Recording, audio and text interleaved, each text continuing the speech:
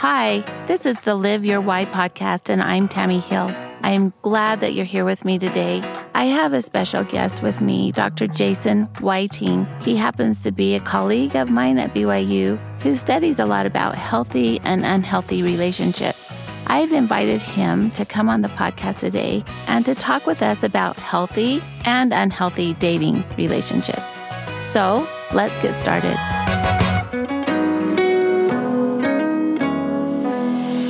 Jason, welcome. Thank you, Tammy. It's nice to be here. It's so nice to have you here.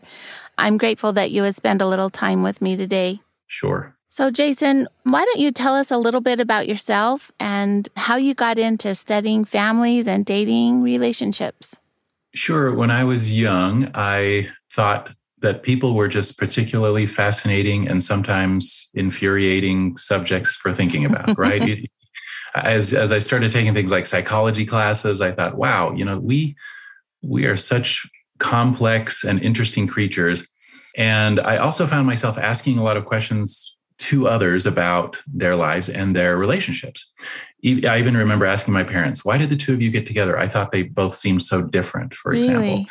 Or I'd ask them about myself and my siblings. We all seem to have these various, differences. So it was just kind of an interesting topic to me. And then as a psychology student, then I ran into this thing called family studies and then family therapy. And I thought that's even more interesting because when you put complicated people in relationships together, it becomes that much more exponentially interesting. So it's just kind of this thing that seems to be really important to all of us, but we're not always that good at figuring out how to navigate and negotiate relationships. So ended up studying those things, becoming a family therapist, becoming a researcher, and here we are. That's cool. So even as a young boy, you were observant of relationships and fascinated by them. Yeah, just interesting stuff that we all do together. That's so cool. So do you practice therapy now? I do. I have an active private practice. It's a small one because I'm a professor and I'm the director of the Marriage and Family Therapy program at BYU. So I do research, I teach, I write, I supervise. And yes, I also see clients every week. And usually those are couples, but sometimes those are individuals dealing with things as well. So a lot of different things. Wow. You are so busy doing good things. It's more like an attention deficit thing. I just like bouncing from one thing to another. I would have a hard time doing one thing full time. So for me, it's a good mix. That's great. So Jason, on campus, I know that you work with these wonderful students, as do I, who are trying often to navigate dating relationships for the first time away from home. And often there are situations that, to me, feel a little unhealthy. And so I wanted to talk today about what does a healthy dating relationship look like versus an unhealthy dating relationship? And so I was curious if in your research or in what you observe on campus, do you see trends today that help promote healthy dating? And do you see trends that are promoting unhealthy dating? Yeah, it's a good question. I think the things that promote healthy dating and interacting for young adults are we have kind of a more aware and this day and age, there's just a lot of knowledge. There's a lot of discussion of things. There's a lot of things out there online. And that's a two-edged sword. It's good in that, we don't have naive youth that don't really understand life and complexity and conflict. They see it all over the place. So they're not just waltzing into a relationship typically unaware of, that they can be tricky. But at the same time, there's also the forces online can work against us in some ways. And let me expand on that just a little bit. So in terms of healthy interactions, I would say anytime people are interacting in a way that they're talking through things, that they're genuinely face-to-face, negotiating, where are we going out to eat, or even better, talking about feelings if somebody's gotten their feelings hurt, or if they have to kind of sort through preferences or speak up for themselves. That's all really good practice for life and for relationships. And I think young adults get to do that, but I also think that's where sometimes things like phones and social media get in the way because they can promote a more shallow version of interaction, where if you're just texting, if you're just giving a like to somebody's post on Instagram or Facebook, that promotes this more of, like, is that a shallow version of communication or just sort of a like-dislike version? And occasionally I see this because I have children who are in the young adult phase. You'll see young adults interacting and maybe everybody's on their phone, and they deal with that as a way to kind of avoid the awkwardness or to avoid the interaction that might be a little bit tricky. And to have that kind of as a quick escape or an easy out is problematic. And I see that in my classes sometimes, right? Mm-hmm. When people get stressed, they turn to something that makes them feel better right away, but it doesn't really solve or help the issue at hand. Mm-hmm. So that's, there's these kind of forces that are tricky in terms of social media and fear of missing out and comparing yourself with the person that's posting. And those can work against just authentic spending time together relationships. Yes, I 100% agree. I would certainly encourage people to have face-to-face communication and talk about all the things that you were describing. That's such a healthier way to come to know one another. And that kind of leads to my next question. What dating situations are the most ideal for really discerning knowledge of someone and being able to observe character? What things would you recommend? How do you think people should date to really get to know someone? Yeah, it's a great question. And again, it comes back to this idea of authentic interactions, that you're spending time together in ways that help you learn about each other in different circumstances, where you have to talk through things, where you have to negotiate, do you want to do this or should we do this? And both people are having a voice and they're speaking up. So for example, going and playing a sport together or going on a hike would be preferable to just watching Netflix together, mm-hmm. which that there's nothing inherently problematic with that either, but you would want to do a mix of all of those kinds of things. Yeah. And anything that can help you get to know somebody in their full range of who they are is good too. And that includes, hard things or sometimes stressful things, sometimes getting to know them in their relationships with their roommates or with their families, right? Just getting to know somebody at that level where you see them interacting with people in a lot of different capacities is helpful. And I would also say getting to know each other as friends is helpful as well, as opposed to just kind of rushing into and shifting into that we're a romantic item before getting comfortable as, just are we compatible in general? Yeah. How well do you really know each other and trust each other? Right.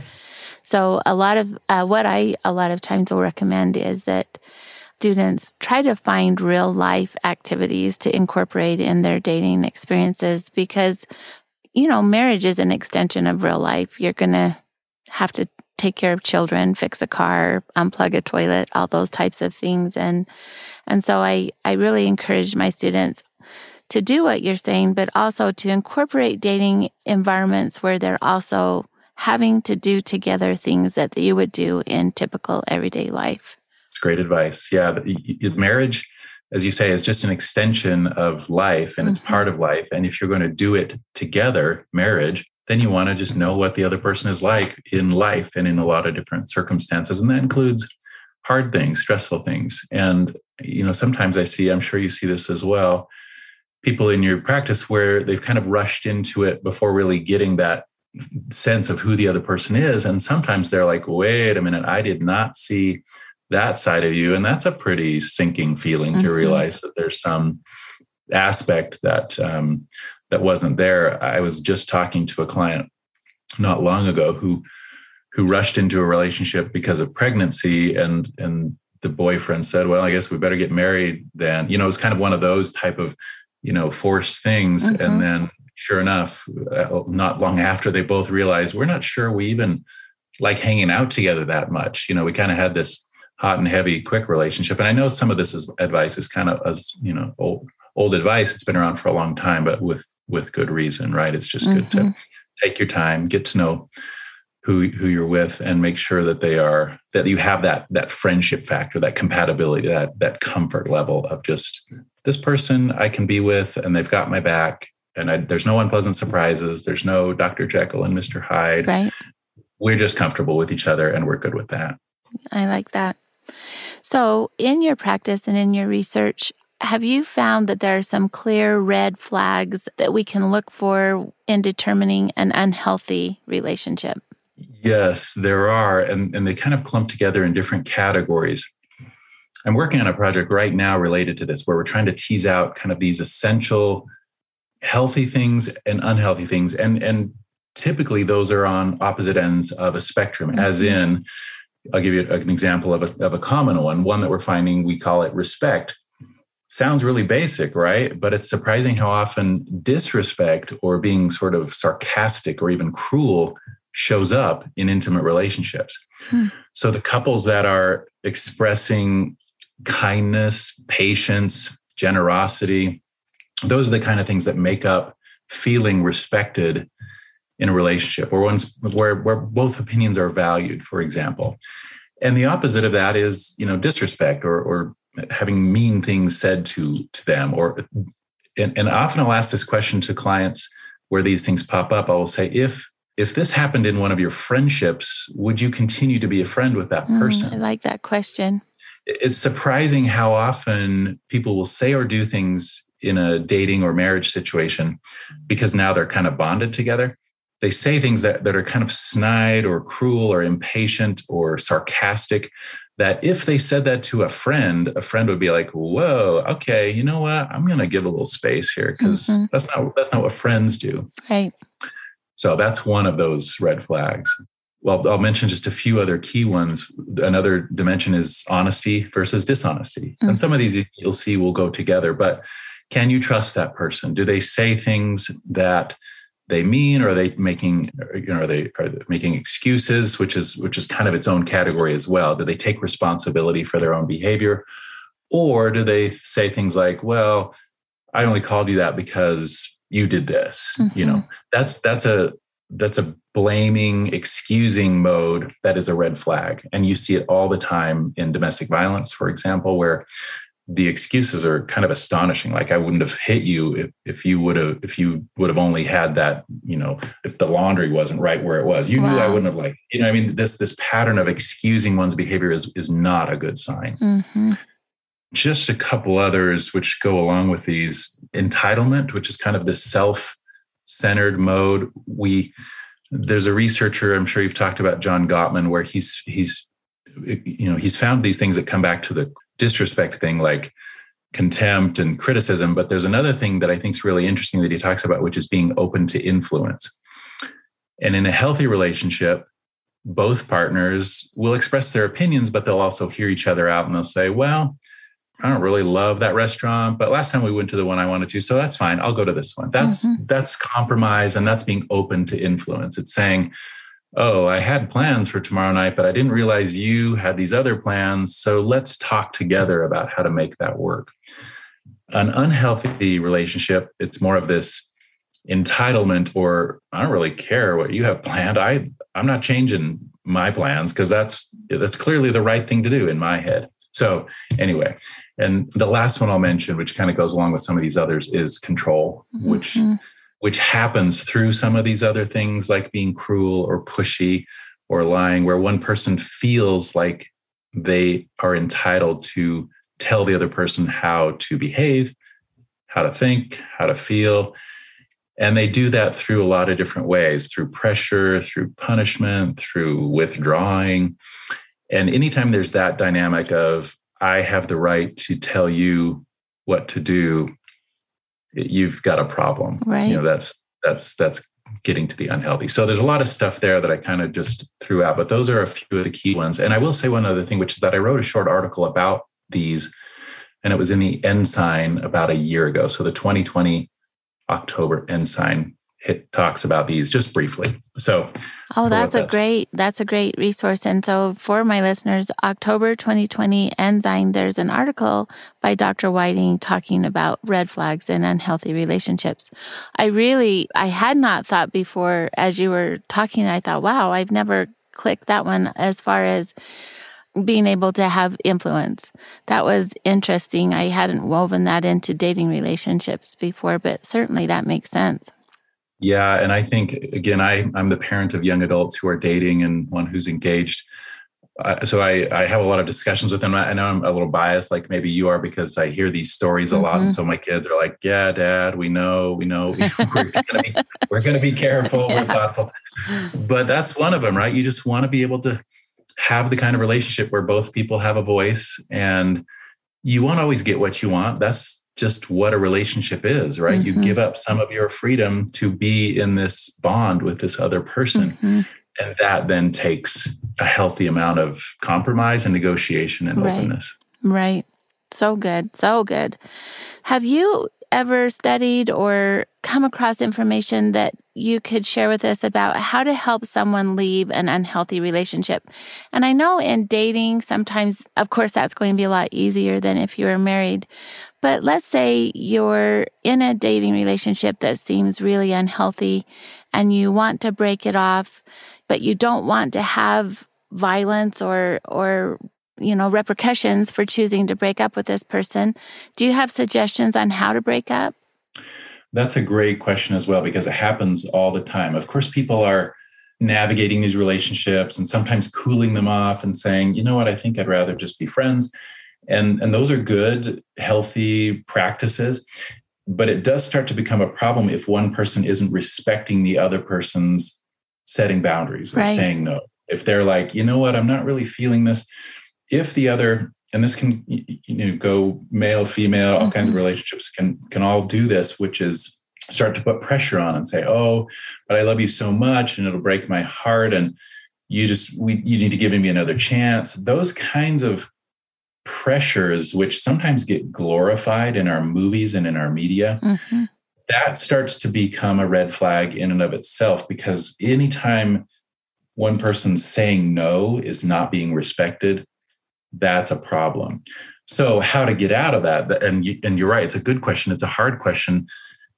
For one, seeking help can be really important, as in talk to some friends, talk to a trusted advisor, parent, therapist, ecclesiastical leader, get a little bit of perspective on if this is concerning. And of course, from the outside, people can have a little bit of a different perspective. The whole love is blind. It's also one of the reasons sometimes people are hesitant to confide in someone else, because they get in this I'm so in love mode, and other people don't really understand this person like I do, and it's better than it seems.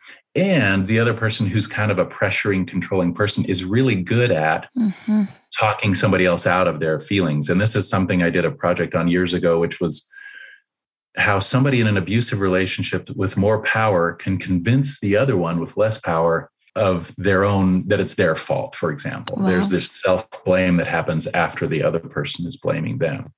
So it's really confusing, and it's hard to be in these circumstances. So anyway, seeking help is one. The other thing I would say is, when you say no and you start to set boundaries, to try to be as firm with those boundaries as you can. And I'll tell you why. When you've got somebody who's insecure and controlling, it's like love to them is more like a drug. It's like this heady, I need you to love me and I need to possess you and we need to be together all the time. And it drives me crazy when you look at somebody else or when you wear that shirt or whatever it is. And when that person starts to separate from the controlling person, it's like a withdrawal, and it's really hard. And so they will, let's say some ugly thing happens and they split up or they get distance. That person will say, I'm sorry, it'll never happen again. You can't just not talk to me. They'll start to put a lot of pressure on for any kind of contact.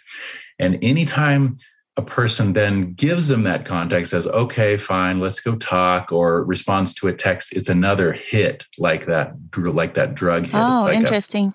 It's like a gambling hit. And so it's this rewarding, like, you can't just leave me, and I still do have this connection to and this almost possession of you. So best to make a clean break and say, I'm sorry, I need some distance, and we're just not going to talk, or I'm not going to respond for a while. Yeah. At all. I think needs to be a firm boundary.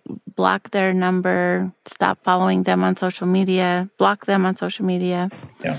Have you noticed signs that there could be violent behavior in dating relationships? What should people watch for when it comes to violence in a relationship? All of the red flags that I've discussed are predictors of violence. And sometimes this is confusing too, which is why I frame them as these red flags, because sometimes people don't realize those are abusive. Typically, as they become more frequent or more intense, all of them are related to violence. And violence is often just one way to control or to assert dominance over. And so I say that because it's usually a little more clear that something is abusive if somebody has gotten physical, if they've grabbed or pushed or slapped or worse. That's a little more clear that we're dealing with an abusive relationship. But it should be, and this is one of the reasons it's good that you're doing these kinds of podcasts and the education you do with the students, is that a relationship doesn't have to be violent to still be abusive or unhealthy. So I would just say all of those red flags are predictors of physical violence. Yeah. Violence is just an extension of those kinds of things. Yeah, I appreciate you saying that. That is so true. Jason, you know that both of us get to teach at BYU, and we have these amazing students that we teach. And I get to teach a lot of classes about marriage and marriage preparation, marriage enhancement, sexuality. If you could come and teach one of my classes, what would you want to tell my students? What would be a message most important that you would want to share?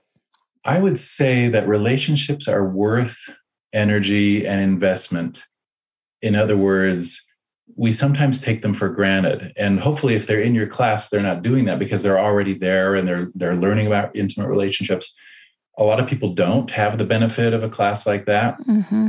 But throughout life, it is good to give your relationship some of your best energy, to do the things which are kind of the opposite of some of these things that I was talking about, which are to be respectful, be kind, put your spouse as a high priority, spend time with them. Don't just push all these things to, the last priority where your football games are more important or your job is more important.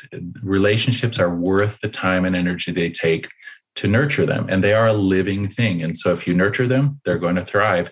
If you take shots at them and damage them, they are going to, they're not going to do very well. They're going to wither. They need that constant nourishment. And so making that a priority in everybody's life is worth doing. I love that.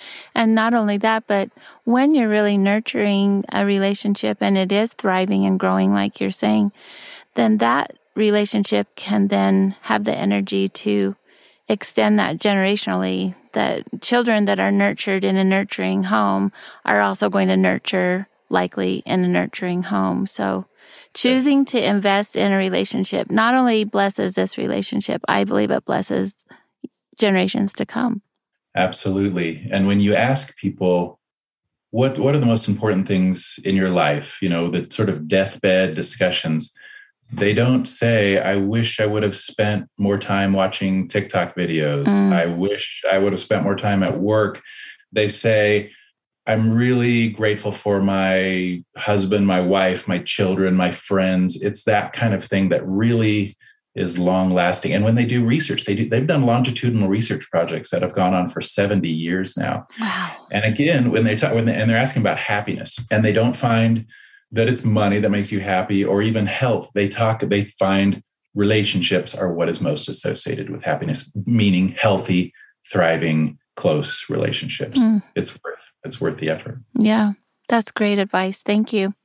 So, this is called the Live Your Why podcast because I really believe that if a person understands why they're living and what it is they want to become in this experience here on earth, and they behave and make choices that line up with that why, they can claim so much joy and peace. So, Jason, can you share with us your why? Yeah, I think for me, it's always been important to do something professionally that is meaningful personally. I need that energy. I need to have that to drive me to do the things I do. And so for me, I would hope that the things I do in my teaching and writing and researching and clinical work and in my family, that people would come away from those things saying, I've learned a little bit about how to strengthen my own relationships and how to be happier. And I would hope also that people who interact with me would say, he is by nature of who he is, caring and supportive, and I feel better about myself in my relationship with Jason. Like if people come away from me and from the things that I try to do, and they feel a little bit of a boost or a little bit of new insights or something like that, I really couldn't ask for more than that, right? That's meaningful. And that to me is why I do what I do. I love that. Thank you so much for sharing this. Thank you for sharing your time. What a busy man you are. And your information that you shared is invaluable to those that are listening into this podcast. So thank you, Jason. It's my pleasure and good luck. I mean, even with the things you're doing here with the podcast, that's exactly the kind of thing that I think more people need to hear and benefit from. So you're doing good work. Hey, thanks. That means a lot to me. I appreciate it. My pleasure. So you listened in today. One of the topics that I get constantly on campus is wanting to talk about dating relationships. We just heard Dr. Jason Whiting explain so many important facets about identifying healthy versus unhealthy dating relationships. I hope you will listen in, take some notes, re-listen even, and think about the relationships that you're in and determine if they're healthy and safe. If so, move forward. If not, step back. Thanks for tuning in. Go out and live your why.